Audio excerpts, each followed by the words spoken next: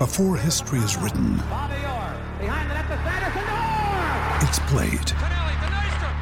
Before it's frozen in time, it's fought one shift at a time. Before it's etched in silver, it's carved in ice. What happens next will last forever. The Stanley Cup Final on ABC and ESPN Plus begins Saturday.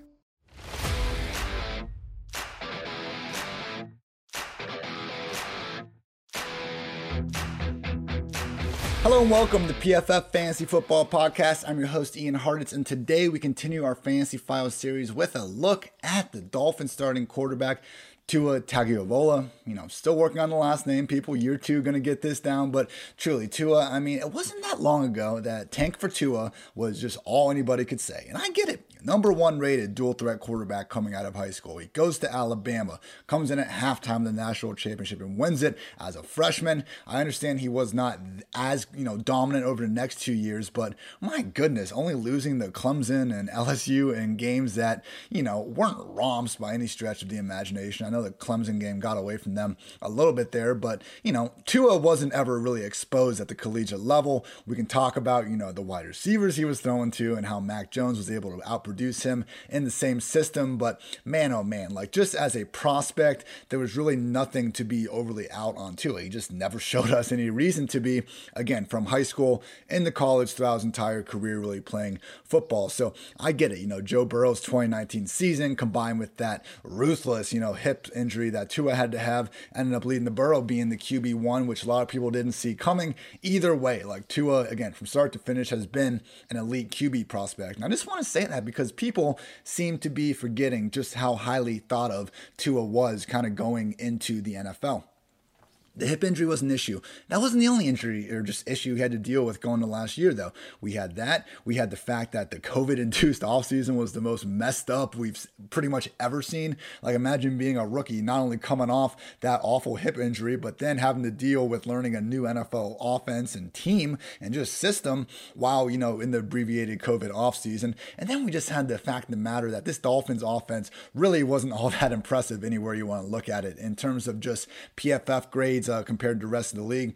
Pass blocking, they were 21st. Receiving, they were 17th. Rushing, they were 20th. And run blocking, they were 30th. So this just wasn't really all that great of an environment for any rookie QB to enter, let alone one like Tua, where he was coming, again, off this horrific injury. But once we got to later in the season and Tua was out there, he just wasn't throwing the ball to anyone good, guys.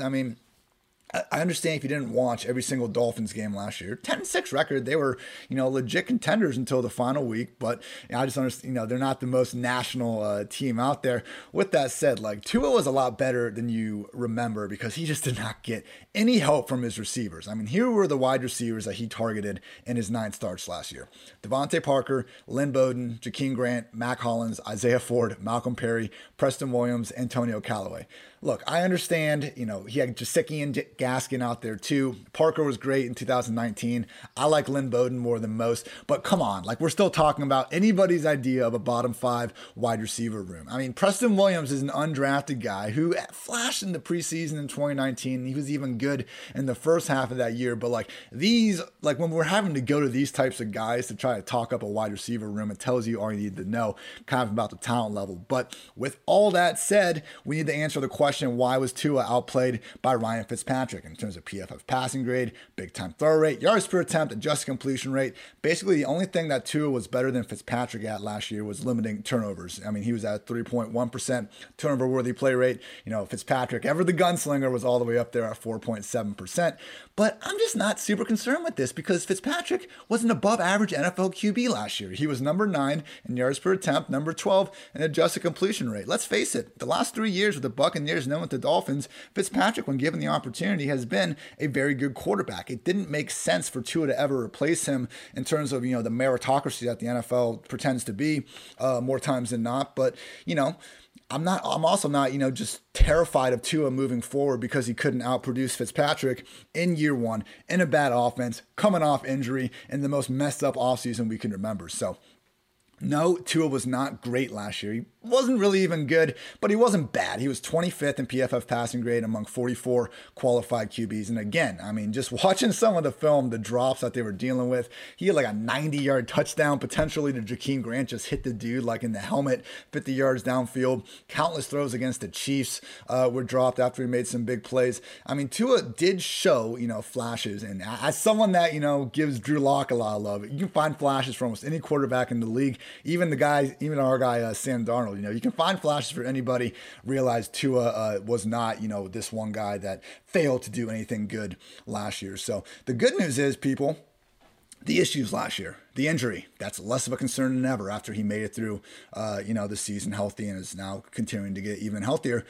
Not an issue. Ryan Fitzpatrick, now a member of the Washington football team. The bad offense all of a sudden is looking a lot better, man. I mean, I wouldn't say the Dolphins are, the most improved overall offense in the league, but man, I think they'd be on the short list, pretty much anyone's top 5, because adding Will Fuller and Jalen Waddle, these two just ridiculously explosive players, it's going to just immediately force defenses to defend them differently. And Will Fuller, we've seen the impact of him in an offense before with Deshaun Watson, who averaged 8.8 yards per attempt with Fuller compared to just 7.6 yards per attempt without. I mean, even DeAndre Hopkins averaged more fantasy points per game with Will Fuller than without when he was a member of the Texans on fewer targets, because that's what Fuller does, man. Having that speed on the outside, even if you want to say that Fuller was a product of PEDs, he was a product of Deshaun Watson. I don't really agree with either of those statements, but even if that's your stance, at a minimum, Fuller on the outside is going to cause a bit more hesitation from safeties and defensive coordinators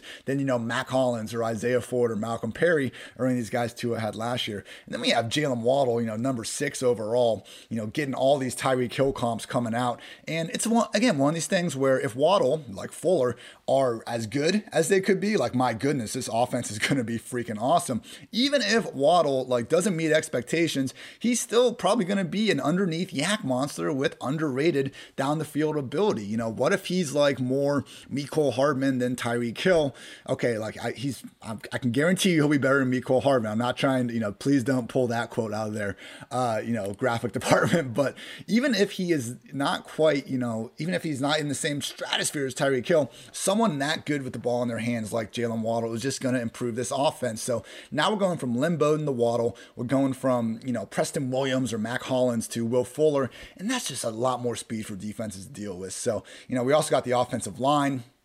At this point, they projected starting left tackle Austin Jackson, the left guard Michael Dieter, and right tackle Robert Hunt. These are all top 100 picks from the past 3 drafts. They added longtime Ravens center Matt Skura, drafted Liam Eichenberg in the 2nd round this past year.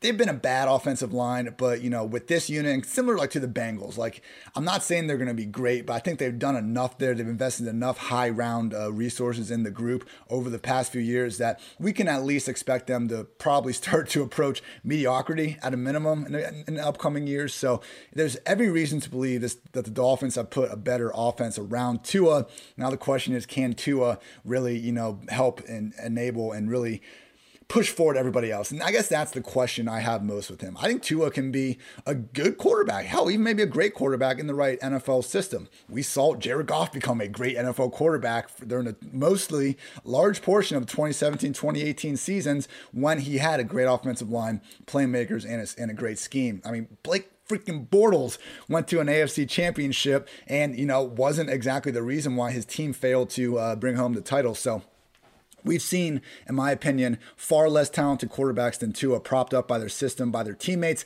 I do think that Tua is going to, kind of be more of this sum of its parts QB than someone that's going to just carry an entire team. We'll see. Maybe I'll be wrong. Again, last year's environment couldn't have been much worse for him. But at least for 2021, I'm concerned about his ability to be this game breaker, particularly in terms of Fantasyland, which of course is what we want to focus on here on the PFF Fantasy Football Podcast. And the biggest issue, it's the rushing floor. At this point in the NFL, there's so many more quarterbacks that are willing and able to run than in the past, that when we have someone like Tua, who last year was a game manager because they were a contending team where they didn't need him to really try to take over games. They had a great defense and they just didn't really want Tua to go out there and lose in the game. But Because of this, he only had more than 30 pass attempts in, I believe, 3 of his 9 starts. Only more than 30 pass attempts in only 3 of his 9 starts. In rushing, he had games with 35 yards, 24 yards, 28 yards. He can run. He's mobile, but man, in the other 6 games combined, he only totaled 22 rushing yards. I mean, this guy never had a game over 50 rushing yards at Alabama. Or maybe he had 1, but either way, he's never really been a guy where if his first read isn't there, he's going to take off and run, which that's an admirable, if not great trait for a quarterback to have. It's just not that great in this silly game we call fantasy football. So for me, I don't care who you are. If you're not getting high-end passing volume or high-end rushing volume, you're not going to be able to put up big numbers. I mean, Tua is basically, one of the comps he's gotten over the years is like a Russell Wilson. That's kind of the situation he's in, man, unless they really decide to open up the offense, which would make sense with the added talent. But then again, maybe not so much if they want to, again, try to lean in on this defense. But unlike Russ, obviously Tua has never managed to demonstrate the sort of Hall of Fame efficiency that Russ has made just a yearly occurrence, and we have seen nothing resembling Russ's consistent ability to pick up rushing yards. So Tua, I'm very bullish on his ability to improve his efficiency in 2021. I think he'll be a much better real-life quarterback. I'm still not sure he's someone we need to concern ourselves with too heavily in fantasy, and that's going to take us to our PFF Lily stat. Guys, in his 9 starts last year, here are his fantasy weekly finishes. QB 26, QB 17, QB 15, QB 26, QB 21, QB 4, there we go, and QB 19, QB 31, and QB 17. Only really one even somewhat usable week out of him. I mean, okay, if we want to talk up the QB 15 performance, be my guest. But man, not great. And even with the offense likely to be better, we want shootouts. We want guys like on teams, Dak, Joe Burrow. We want Ryan Tannehill, Russell Wilson, quarterbacks that are going to have trash defenses that are going to force the coaching staff's hand, and I'm not sure that's what Miami presents. So for me, my ranking for Tua entering this year is QB 22. He landed in my tier 5, realistic path to success, but hardly a foolproof investment. I'm not too far down on him. His ADP over Underdog Fantasy is QB 19. That's in the tier. If someone wanted to rank him as QB 19, I'm not going to sit here and call you an idiot or anything like that. But with that said, I would take guys like Ryan Fitzpatrick, the big 3 rookies, Trey Lance, Justin Fields, Trevor Lawrence, and even Baker Mayfield ahead of him. I just think all those guys have either a higher demonstrated floor. Fitzpatrick and Baker have been fantasy stars for portions, even if fleeting in terms of Baker, small portions of their career. And the rookies, I think, all offer just higher rushing upside than Tua. So I would take Tua ahead of guys like Sam Darnold, Carson Wentz, Zach Wilson, Daniel Jones, Big Ben, Derek Carr, and Jared Goff. Just not exactly someone that, other than in your best ball 2-3 quarterback lineups, I think you need to be prioritizing. In single QB leagues, I think you can let someone else draft Tua or just fall into the free agency pool. It's a cheap stack to make in best ball, and I do think it's somewhat contrarian if you're trying to take down that $1 million tournament. There's not going to be probably a ton of Dolphin stacks, and you don't need to devote many high round picks to get them.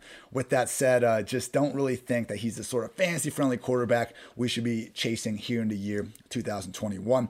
Hey, people, maybe you think I'm wrong. Maybe you want to put your money where your mouth is. So if you like fantasy football and if you like playing fantasy for money, you need to check out Underdog Fantasy. Underdog's got everything, including season-long and playoff best ball. Best ball is a season-long game where you draft a team like you normally do, but that's it. There's no in-season roster management. Underdog automatically selects your best performers each week, saving you loads of time. So go to Underdog Fantasy and deposit $10 using promo code PFF and get a free PFF Edge annual subscription. That's promo code PFF. Draft now, Underdog Fantasy.